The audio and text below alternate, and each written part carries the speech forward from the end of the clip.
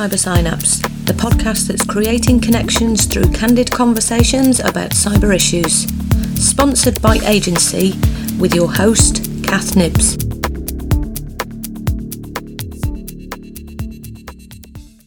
Welcome to this week's episode. Today I'm joined by Dr. Chris Fullwood, and we are talking about online presentation. So during the chat, when I've gone away and I've done a little bit of a reflection, I've been thinking about some of the things that I kind of talked about and how I can sometimes get into my head when I'm talking about certain phrases and therapies. And I referred to part of my book where I talk about plastic parents. And I don't mean plastic as in the material. What I mean is something that I'm just going to give you a little explanation around. So I use transactional analysis when I'm conducting therapy, if you like, as part of my foundational way of working. And quite often I will explain to people about how we get our needs met during the day. And quite often we do this through something called stroke economy. So this is where we either give positive or negative strokes. Now, this sometimes doesn't make sense to a lot of people, particularly children. So I talk about warm fuzzies and cold pricklies. So for those listening, I'm going to give you a little bit of an audio description as we go along. But here is my warm fuzzy. And I give a little bit of an explanation to the children that this is a little warm fuzzy, which is an Empower Orb, the yellow one. So I think this was the yellow. And this is like a compliment, this is conditional, and this is about saying, I really like something about you, something that you've done, and I don't say because you were, and give a condition with it. So you would feel nice and warm and fuzzy when you got one of these. Conversely, we have the cold prickly. So this is the little blue orb. It's a little blue round thing with feet. For those listening on the podcast on iTunes.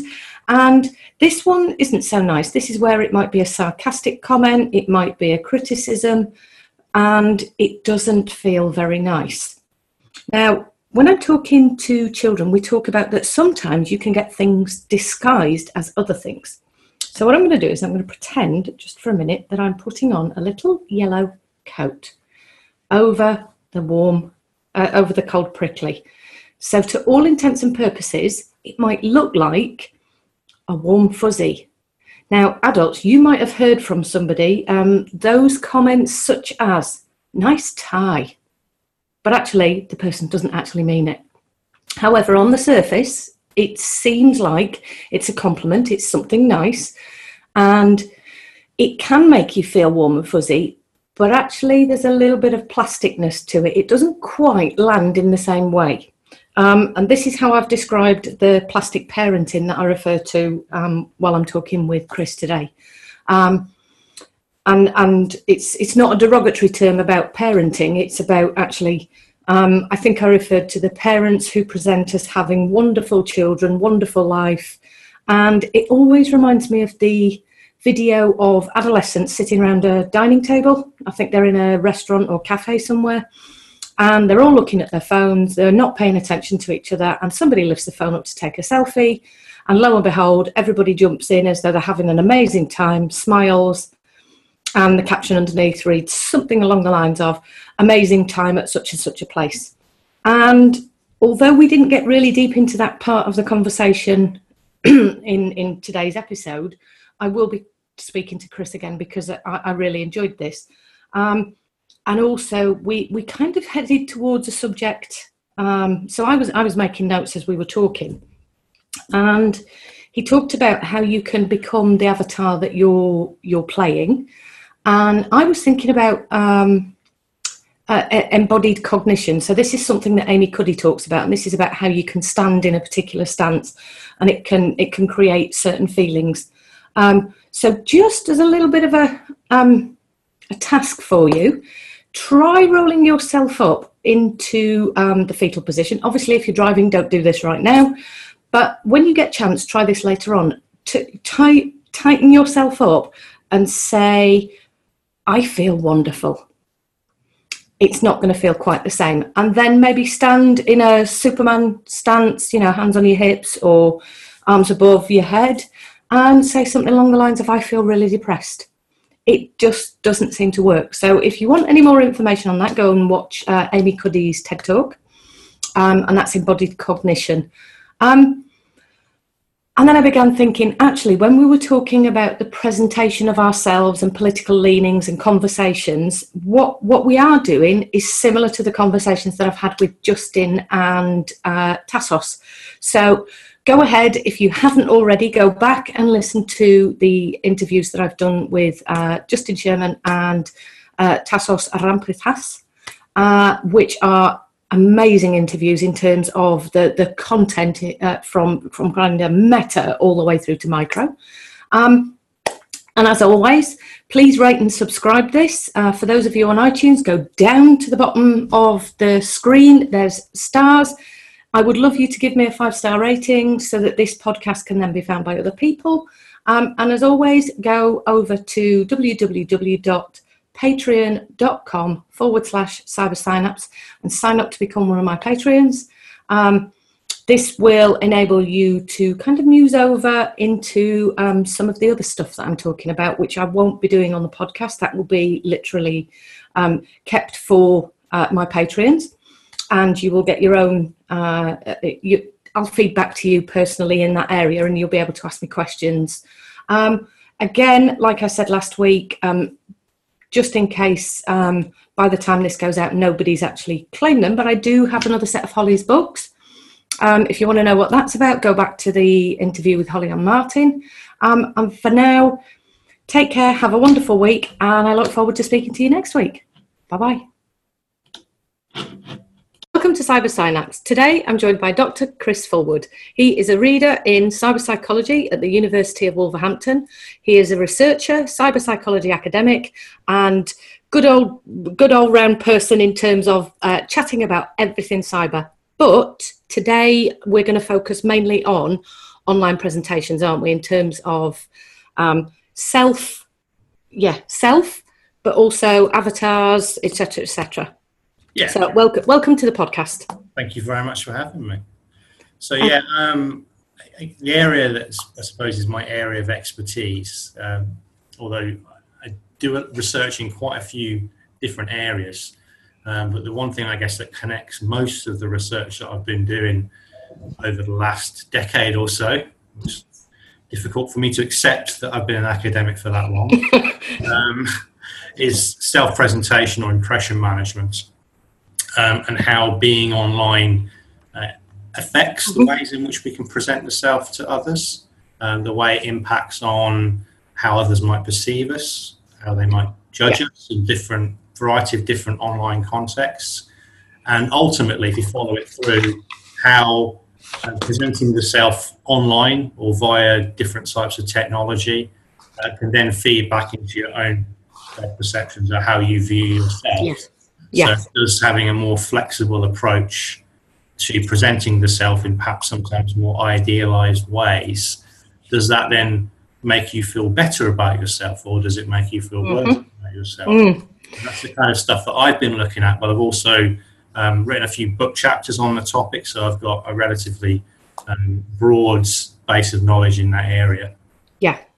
Yeah, because first of all, I wanted to say that this was, for me, it's very, very similar to, so one of the modes of therapy that I use is something that we call internal family systems. And what you look at are the many forms of self. But then again, it could be called roles, couldn't it? In terms of, we have the mother role, we have the friend role, we have et cetera, et cetera.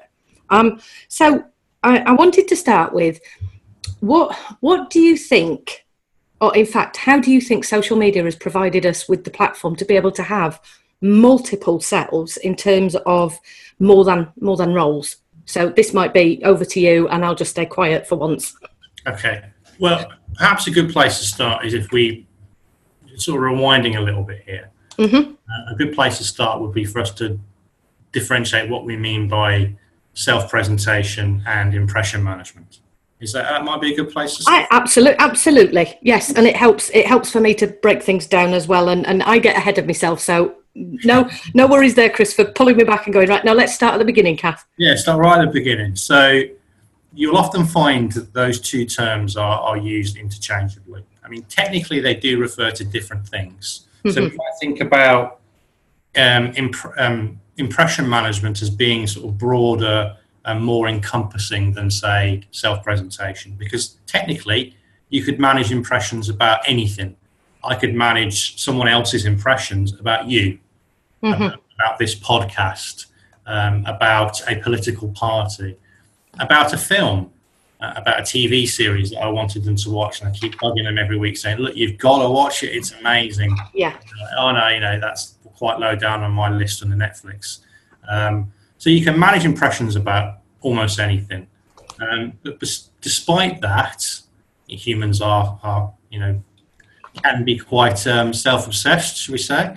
And despite that, people tend to manage impressions about the self predominantly. And whatever you manage impressions about does communicate some form of information about the self. So if I'm, for example, trying to manage your impression about a specific TV program that I think you really ought to watch because it'll be a life-changing experience, if you don't watch it, you're going to be all the more worse for it. That still communicates some form of information about me. It tells you something about preferences. But managing impressions can tell you something about other things, can tell you about what I like, what my feelings are, and so on. So it still reflects back on the individual.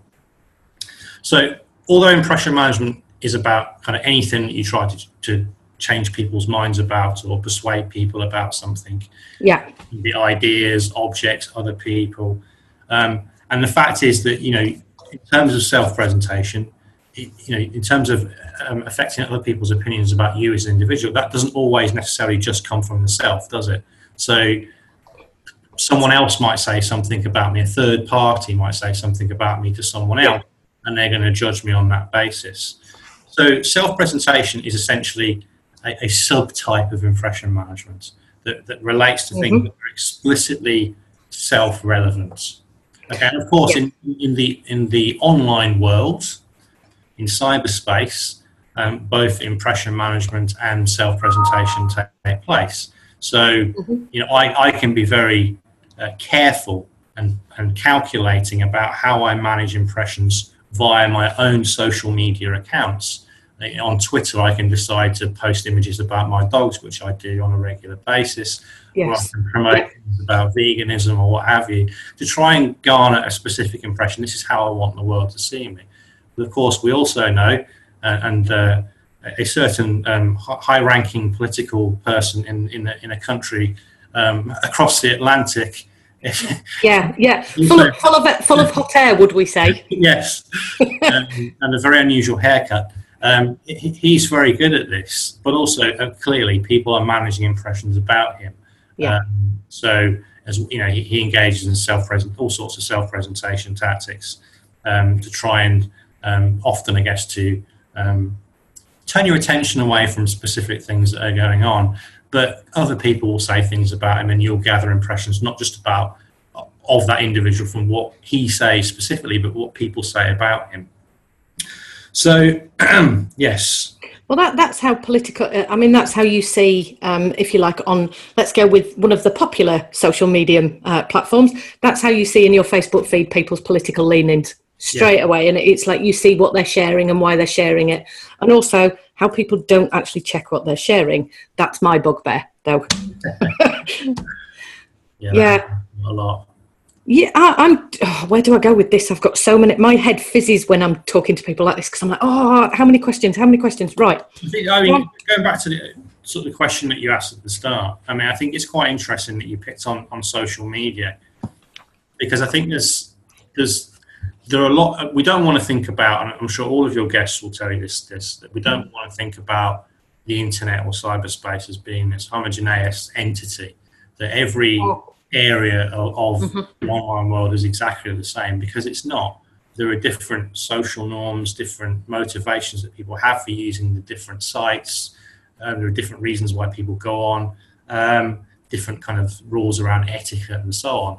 And that will have an influence on how people present themselves via those different sites, and also the affordances that are provided. So when we talk about social media, most, not all forms of social media tend to be anchored In other words, they're tied to people's offline networks. So if you look at something like Facebook, well, that's now, particularly of young people, is no longer really the dominant social media provider. They're turning to things like Instagram, which is much more, and Snapchat, which is much more visual in terms of presentation style. But if we look at Facebook, which still has the majority share in terms of membership, that is very much an anchored social media site, because most people, not all, but will go on there, and the majority of people that are added in their network, the friends, the followers, what have you, are people that they know to some capacity, whether it's friends or family or friends of a friend or people, co-workers or people that work in the next building or what have you, or someone that served them lunch once at Subway, people that they've had some sort of contact with in the past. So they're anchored. So there's only so far they can go in that particular communication context in terms of self-presentation. Because if they stretch it too far, then the people that know them are going to say, wait a minute, what's going on here? This is a very different image to the one that we're used to seeing. I think people will forgive to a certain extent if people exaggerate a little bit and show off some of their good points and perhaps don't talk about so much the negative points, because that's what people do anyway. But in terms of kind of embodying a very different persona or trying to be something, experiment a little bit more with self-presentation, that's the thing that I'm really interested in, is when people get the opportunity to be something completely different, rather than just to kind of, to be slightly more positive about the self, or to make subtle kind of exaggerations, or as Goffman would say, the accentuation of the positive and the suppression of the negative, which is more offline as well. But what's really interesting about online is when people have the opportunity to explore a version of the self which might be vastly different from how they perceive themselves offline. And that's interesting. To be honest, Chris, there's a little bit in my book where I've talked about the plastic parent. And what I mean by that are the parents who almost put up on social media how wonderful their family is and how much they're into yoga. And then you see them in the real world and they're slapping their kids around and not feeding them. And it's almost like this presentation of, I'm a wonderful parent because I can't be seen to be struggling with this issue or that issue. And I've talked about how difficult this can be in terms of, I'm managing 700 children and look how wonderful I am. And there's no reality behind that in terms of, but that's why I like the unfollow button. And I was just thinking, actually, this is something I'm really curious about in terms of when I see people on multiple platforms and they have one persona, and I do this. I have my Facebook persona, which is where I'm a bit daft and I share funny things. I consider them funny. And then over on Instagram, that's all to do with it's to do with my profession.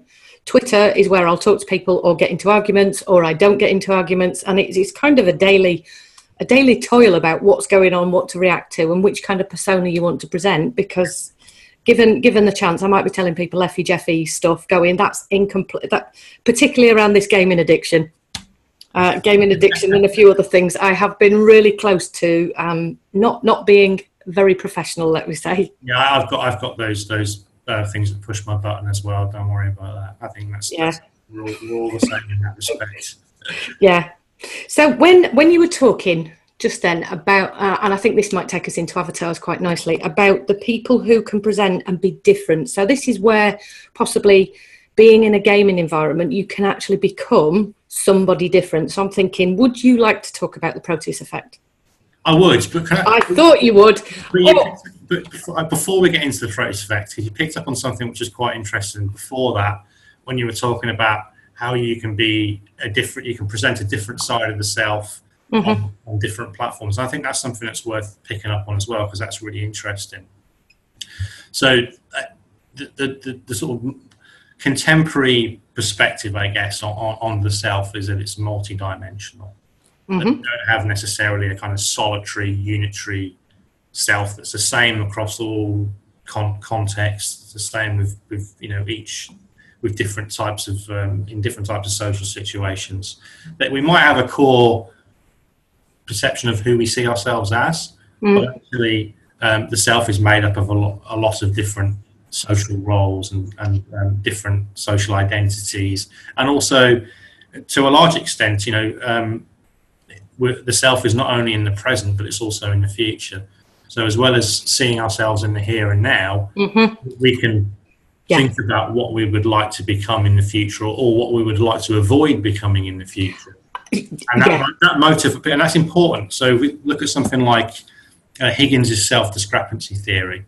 The idea he talked about the idea that there were three basic self-conceptualizations: the ought self, which is the self that we feel that we should be if we're living up to our duties and responsibilities. So, being a good mother, for example, turning up to work on time, that kind of stuff. The actual self, the way we see ourselves in the here and now, and in the ideal self, that future self that we're aiming towards.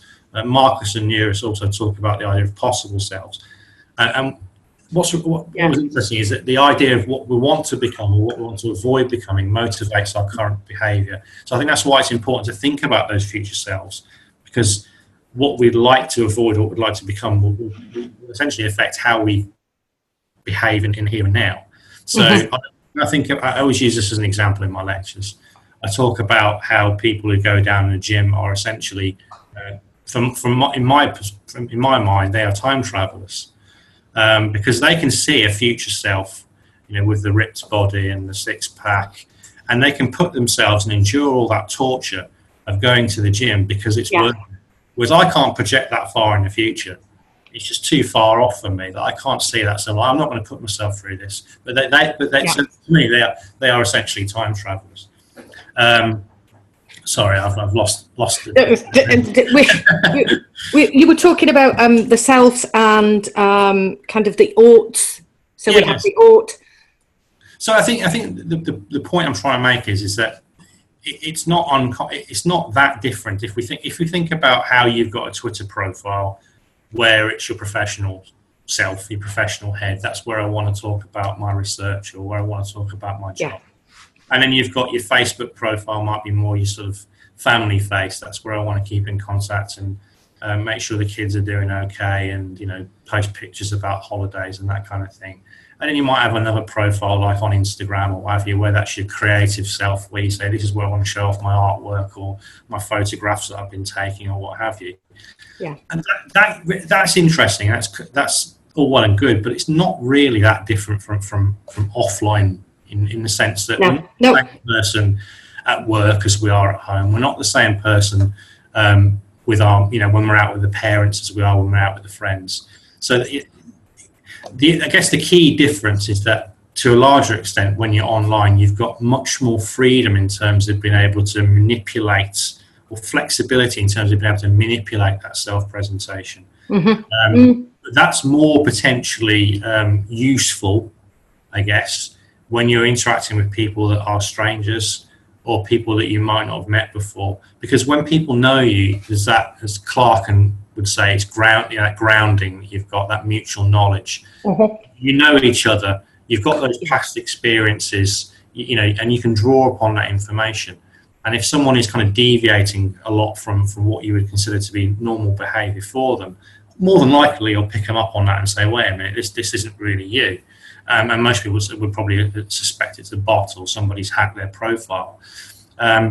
So in those kind of anchored contexts, you can only stretch it so far, but there are lots of places online where people can communicate in a more anonymous, or at least a perceived anonymous fashion. So if we think about, say, online support groups, for example, not uncommon for people to go onto those forums and to be anonymous.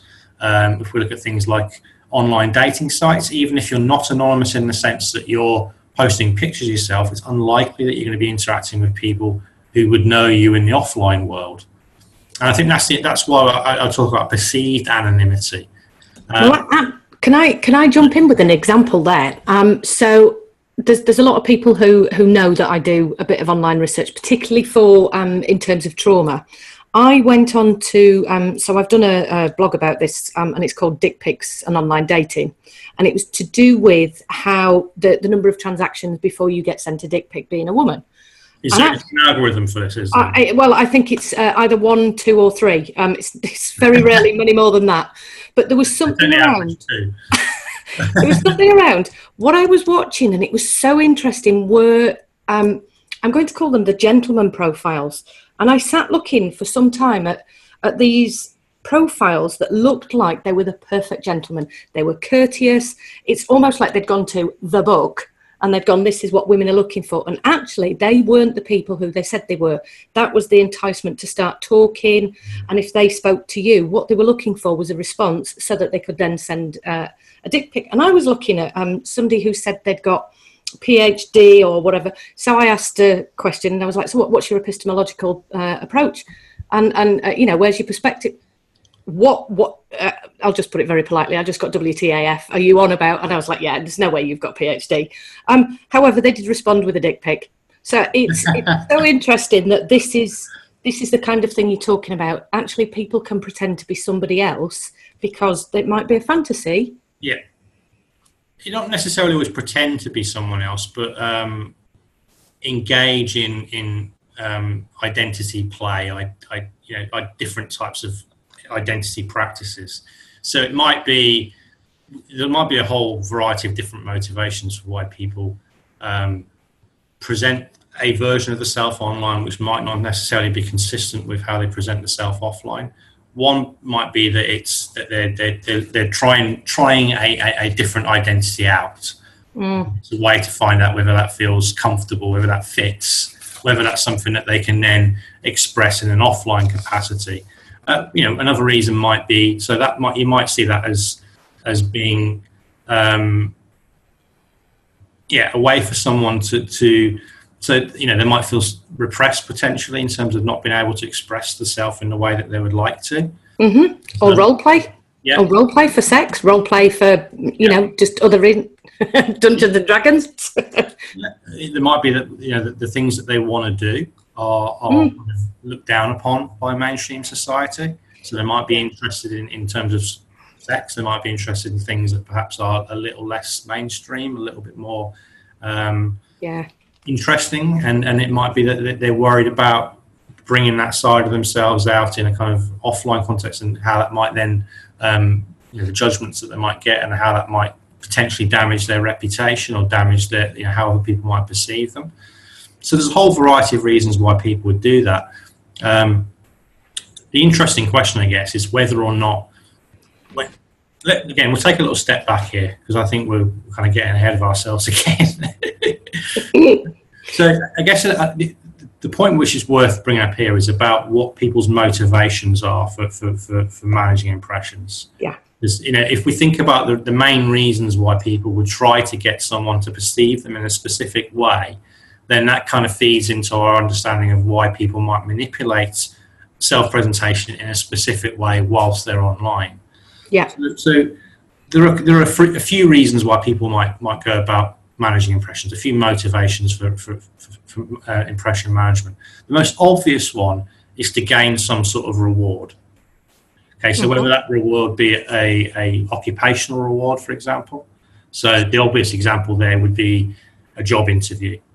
You want to manage impressions in a specific way to get the interviewer to perceive you in a way that they think you're going to be a good fit for this organisation. Mm-hmm. I'm going to turn my email off. That's all right. Do you think by any faint chance that we could be doing exactly that very thing whilst we're doing this podcast? Am I being interviewed? I'm just thinking, actually, that is the reason I do the podcast, is so that people can hear it, and there's a gain for myself and for the guest. Yeah, absolutely. It's that's the thing about impression management. It's an everyday activity, and I think it's hard to imagine any day that would go by that involved at least some form of social interaction that did not involve impression management to some capacity.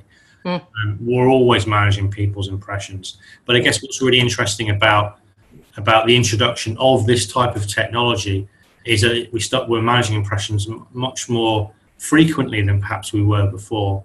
In terms of we're now, when we go home, we're now online still. We're on our Twitter accounts or on our Facebook accounts, so we're managing impressions much more pervasively than we did before the introduction of this form of technology. So people can gain rewards through impression management, whether that be occupational or social. Material or personal rewards, or avoid punishments in those domains as well. So not getting a job is a punishment, getting a job is a reward.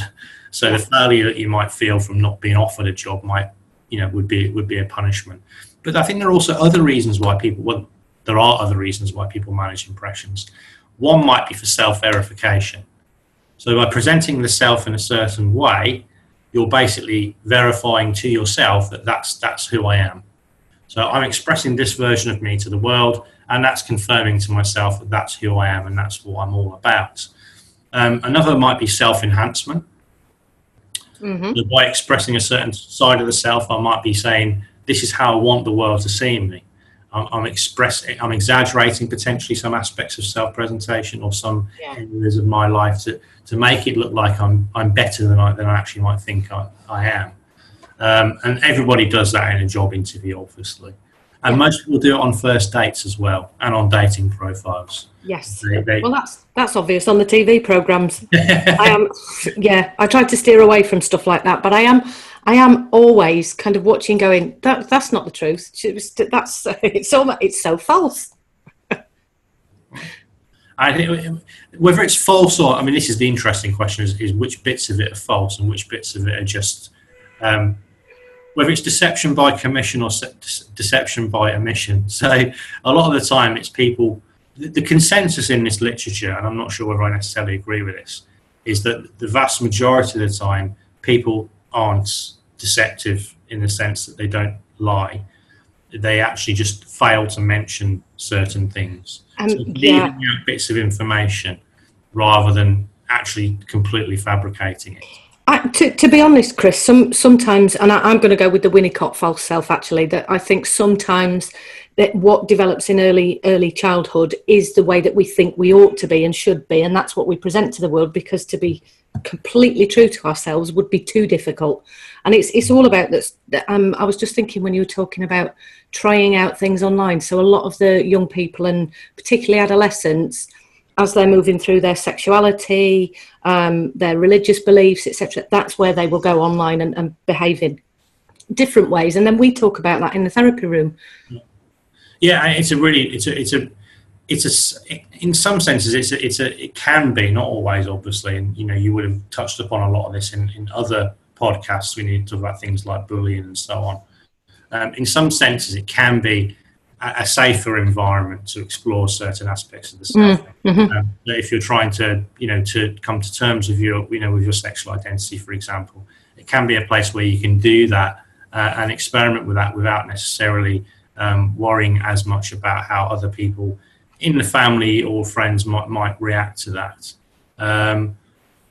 But I think, some researchers have referred to the online space as a tool where kids, adolescents in particular, can experiment with different ways of behaving, different ways of being, and then what's important is then they can then, on the back of how people react to that self-presentation, is then decide whether or not to incorporate that, assimilate that into their actual self-concept. So if you've got a mechanism for that straight away on something like Facebook, haven't you, and Twitter. Because in the offline world, people don't go around giving you thumbs up every time you say something. Yeah. Or little hearts every time you do something. Whereas on Facebook, if you're presenting a specific image of the self and you're getting this approval, this constant approval from people, that can then, okay, I'm on the right lines here. People like this. I like this. I like how it feels when people react positively. Mm-hmm. Then incorporate some of that into your own self-concept. And I think during adolescence in particular, that's really important, because that's the stage in life, as you'll know better than anyone, where you're starting to work out who you are and what your place in the world is. The transition from childhood to adulthood. Who am I? What am I going to do with my life? So during that transition, being able to get and I think it's not unsafe to say necessarily adolescents do tend to be quite self-absorbed, and that's normal. All adolescents of every generation. I'm not pointing the finger at any particular generation here. And so getting feedback from peers, seeing how they react to these types of things is important for them. They want to know how others feel about them, and there's a really quick and easy mechanism to do that in the online space. Yeah. Unless of course you're my adolescent. So I talk about my children quite a lot. They're adults, but quite often they'll say something and I go, "Don't do the don't do the double thumbs, Mum." Do they do the lol? Sometimes, yeah. My youngest. Is that the right way around? It is on the camera here, so hopefully when it flicks it into gallery view, my youngest, if I say something really interesting, goes, "Lol." Yeah.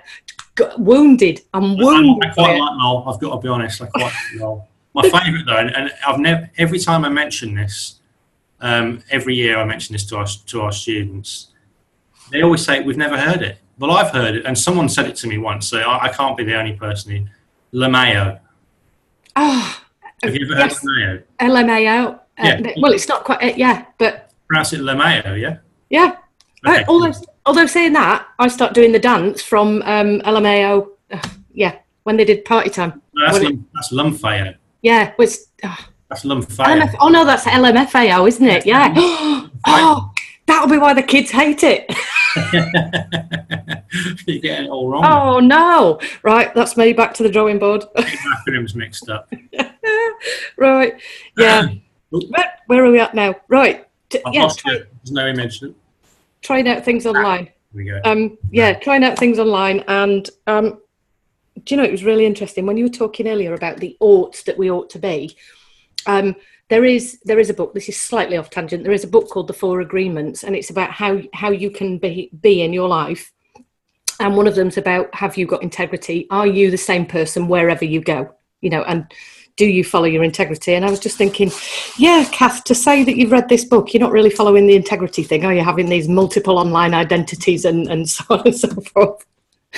But it's hard to be true to a self when the self is multidimensional.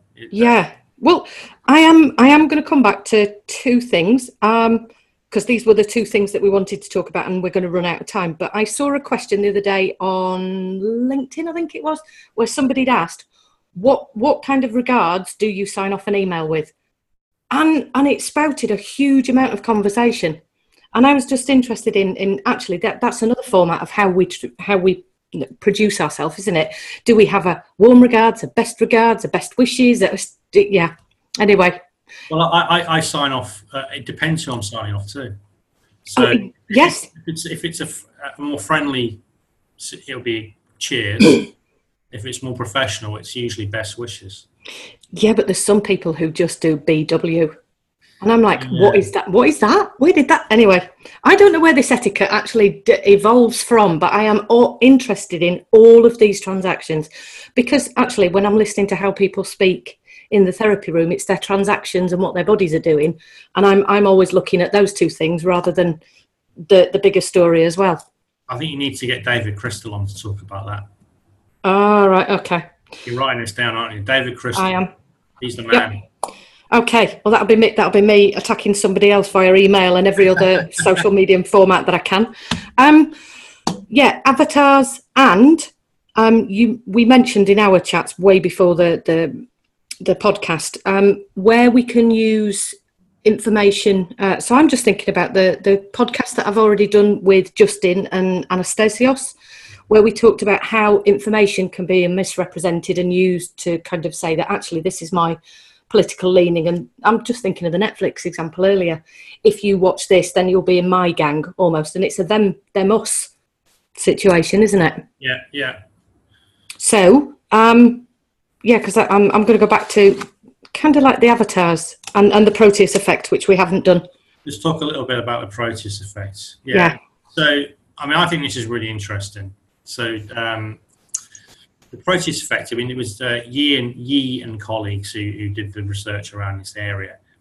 What they were interested in was looking at how the manner in which you present yourself, the manner in which you design an avatar in a virtual world, in a virtual environment, whether that has an impact on how people behave. That was the first kind of question that they're interested in. So, if you have an avatar that's more attractive, do they behave differently? Do people kind of assume some of the roles that they associate with that avatar? Do they behave slightly differently? And this relates to behavioral confirmation theory. Mm-hmm. Unfortunately, we often will stereotype people on the basis of different physical characteristics that we say. So people that are taller, we might presume to be more dominant or more assertive, and so on.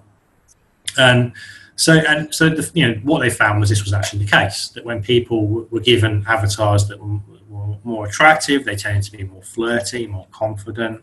When they gave people avatars that were taller or more physically impressive looking, they tended to be more confident and assertive in the way that they express themselves. And that seems like a bit of a no-brainer. What was the really interesting bit about the research is what happened afterwards, is that when people left those environments, they adopted, at least for a short time, some of those characteristics in the offline world. So it changed the way that they behaved. So in an offline task, the people that had previously adopted the more attractive avatars continued to be more confident. The people who had previously adopted the taller avatars continue to be more assertive. And they explain this effect with self-perception, Bem's self-perception theory.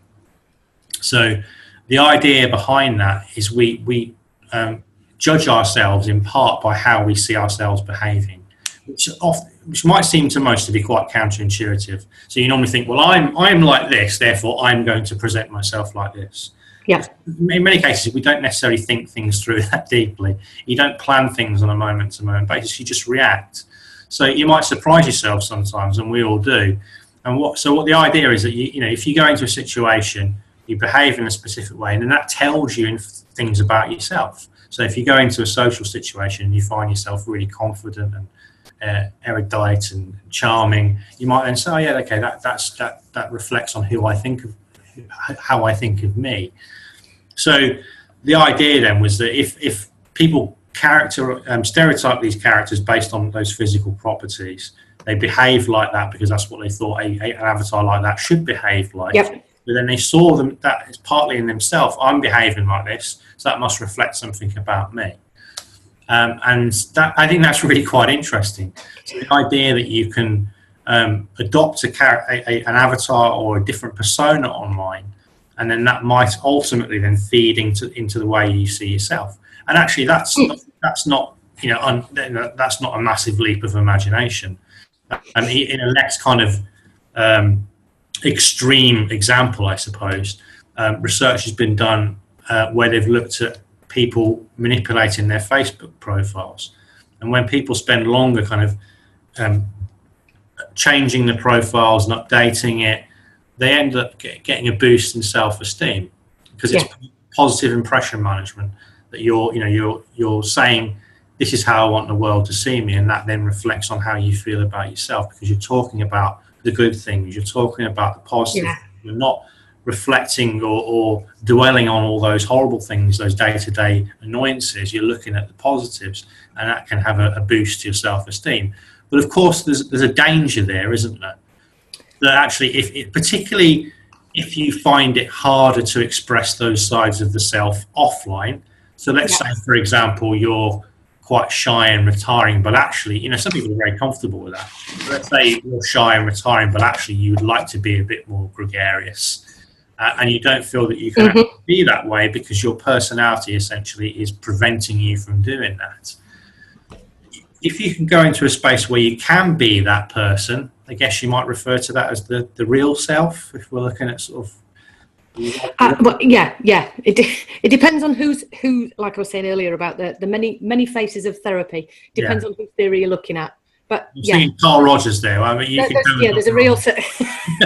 Let's just go with real self, and then the other versions. The real self, the self that you feel that you are, but you're not necessarily able to express. I'm not sure we'd class that as a real, but. So if you can feel that you can go online and be who you want to be, the danger is that could be quite alluring, and actually that you might then end up spending more time online because you can present yourself in a way that makes you happy, that makes you feel whole, makes you feel complete. That could then be to the detriment of your offline relationships and your offline life, because why would I want to be anywhere else than the place where I feel like I can really be me? And that means I might then interfere with my offline relationships, and it does. I'm sure any therapist who works with people that might display problematic kind of online behaviour, who might be worried about the amount of time they're spending online, I'm sure that would be a recurrent theme, that's for some people would be the reason why they're online too much. To be perfectly honest, the person I'm going to bring on to talk about some of this kind of stuff is, and I'm not sure if it's Anthony or Anthony Bean. So I've just read his Gaming in Therapy, and he takes quite a Jungian approach in terms of the hero's journey and the kind of archetypes that the players are, and how that becomes part of the person's psyche and their personality and their self-preservation, and then how they use that in the real world to overcome the obstacles that they're struggling with.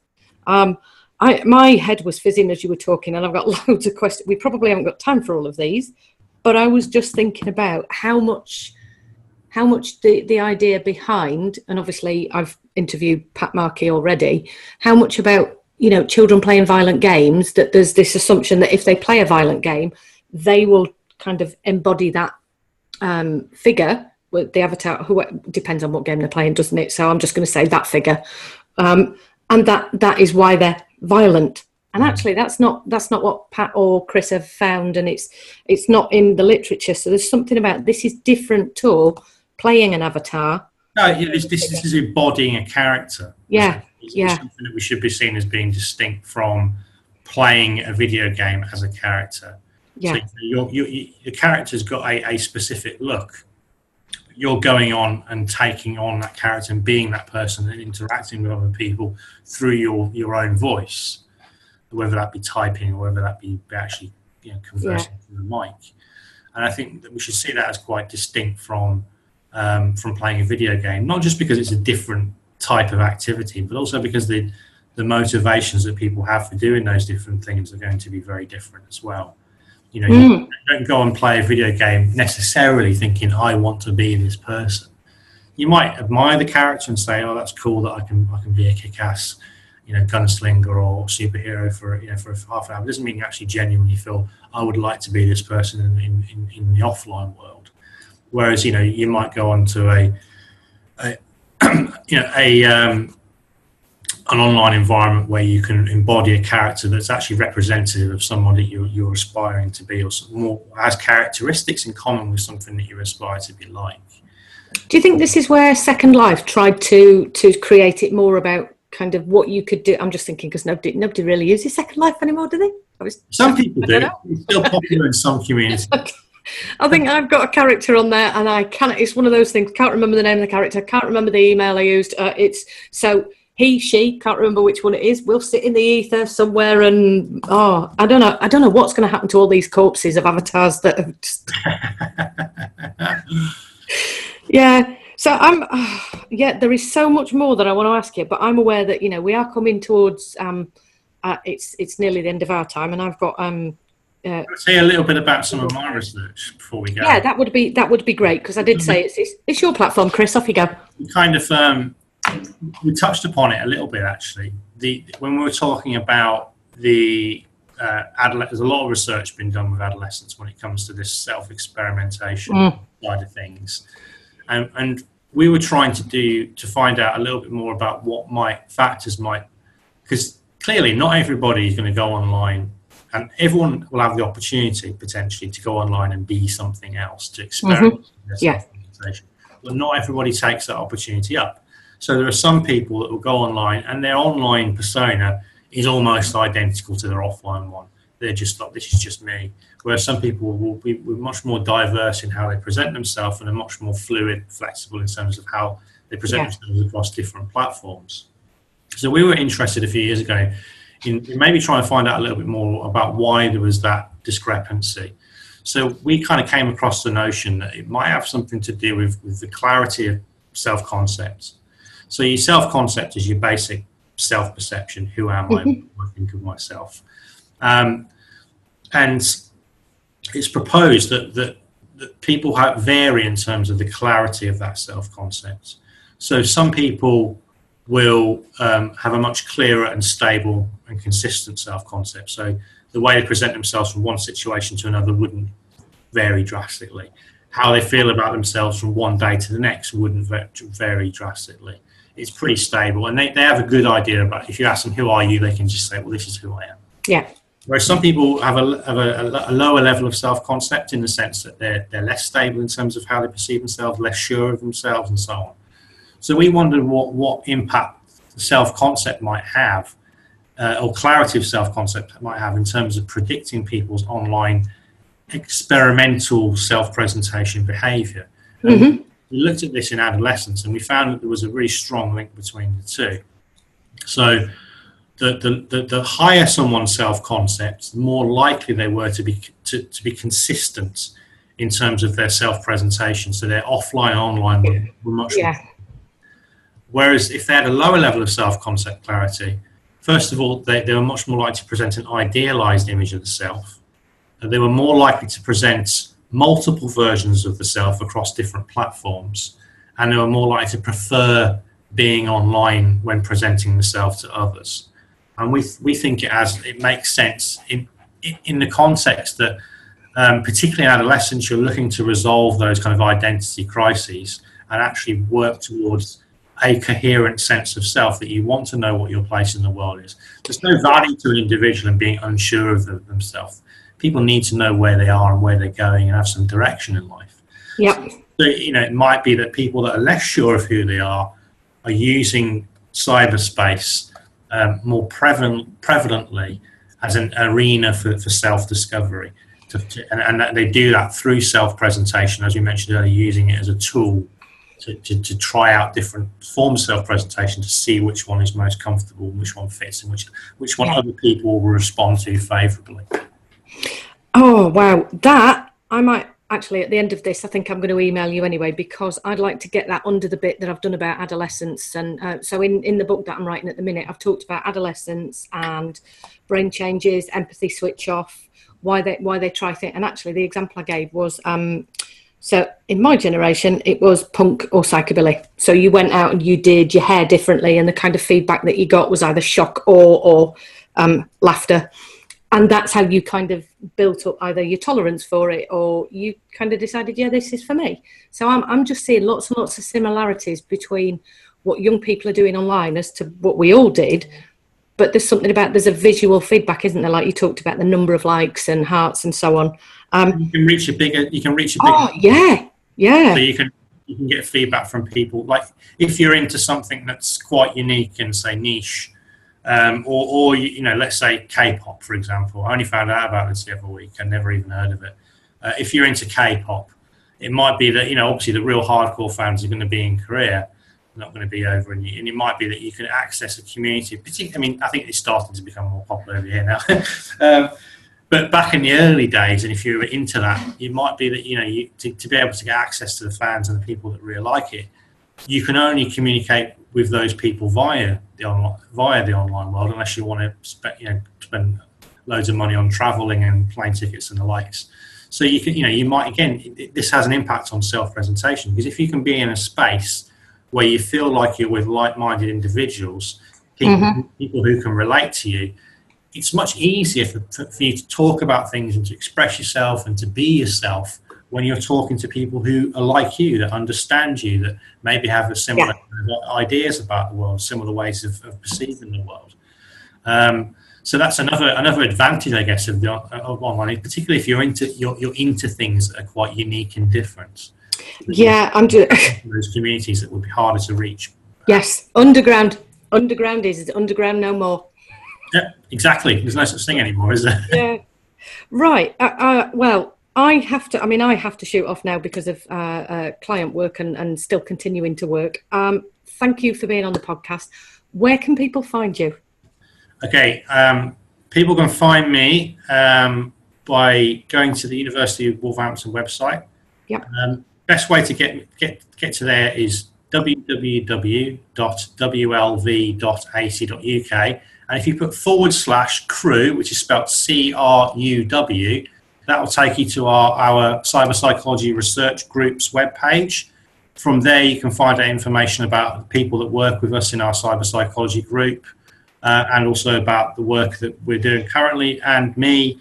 And you can find out about our MSc program in cyber psychology. Yes, we did say we would try and squeeze that in. So obviously I'm going to put all the MSc information down there, because there may be people who listen to this who now want to go and do an MSc in cyber psychology. I would recommend, in fact, I said this on Linda's, we need more people doing research in this area. It is so vast. We need to catch up in terms of numbers of people. But I will put all of your details. Yeah. I mean, today, in terms of, we could have a part 2 with this, because we've only really touched the surface. There's lots more stuff we could have talked about. Oh, we will. We will, because I'm going, oh my God, I've got so many more questions. So, yes. I'll be delighted to answer them. Until next time, Chris, thank you ever so much for spending your time. Same back channel, same back place. Yeah.